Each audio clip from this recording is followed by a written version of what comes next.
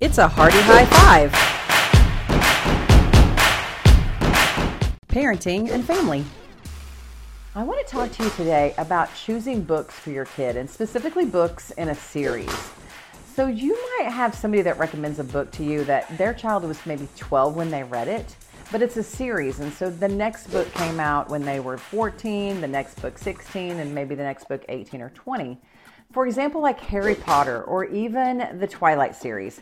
Those books get progressively more intense, and as that child grew up, they were reading books that were progressively more intense. So it made perfect sense. This happened with one of our kids.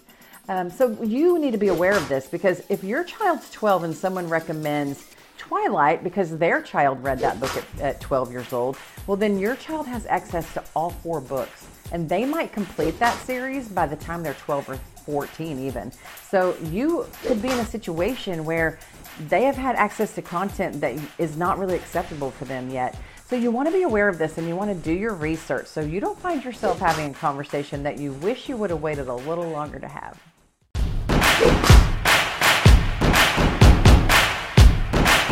Marriage and relationships. I want to tell you a spooky Halloween story. One time when I was like 17 years old, I came home from school and it was storming outside, pretty bad, and I don't really care for thunderstorms.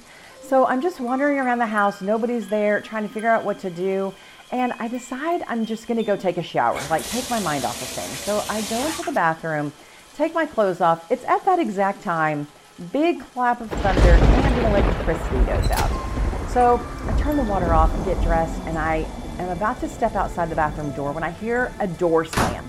Happens to be my bedroom door, because we had an attic fan, and that's just the way things worked back then. One of our windows was cracked, and it just made the door slam shut, just the suction through the house. So my dad comes home about this time. Now he sees the electricity's out, and he pulls in the driveway, messes his hair up, sets down his briefcase, picks up a flashlight, and does something like this. Yeah, he comes through the house looking like Jack Nicholson in The Shining and dragging his foot with messed up hair. I'm crouched in the corner of the dining room with a butcher knife because I'm 100% freaked out. I told my dad, you better stop right now or I will shank you. So listen, if you are going to have a scary time this Halloween, make sure your kids are probably at the appropriate age that it's going to be really funny, like it was for me. Happy Halloween!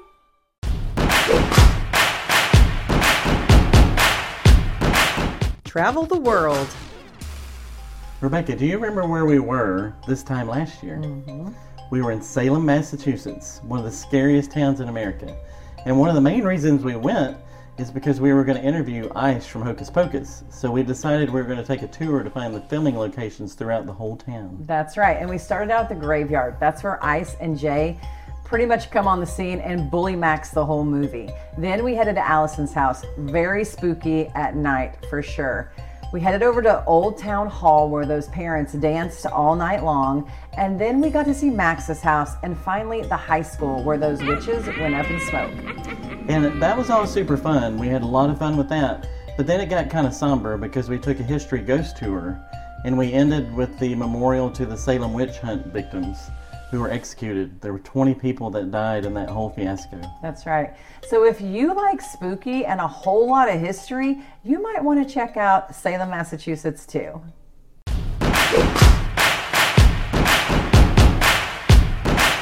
News and current events.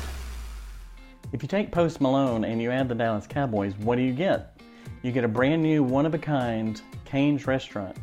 It just opened up in Dallas October 12th, and I decided to go check it out. When I walked in, I was pretty amazed.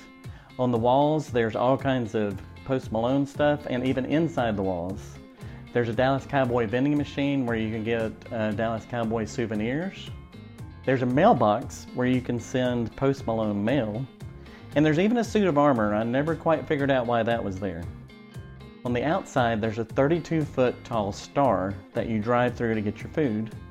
And if you order the Post Malone meal, you get a big souvenir cup and a custom sticker. And let me tell you, the food is better under the blue lights. I give it 5 box combos out of 5. It's a fast food experience I won't soon forget.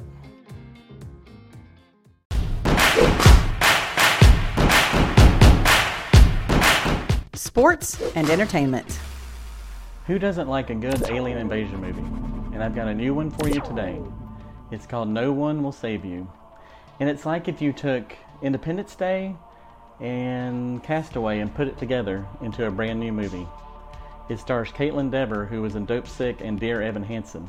And she does a phenomenal job dealing with all kinds of creepy aliens, tons of jump scares, and some really cool tense chase scenes. Now, there's only one line of dialogue, but don't let that scare you off because you're not even going to notice. And man, that ending, it's going to make you think. You're going to be talking about it for days and days. So if you feel up to it and you feel brave enough, you can check it out on Hulu right now.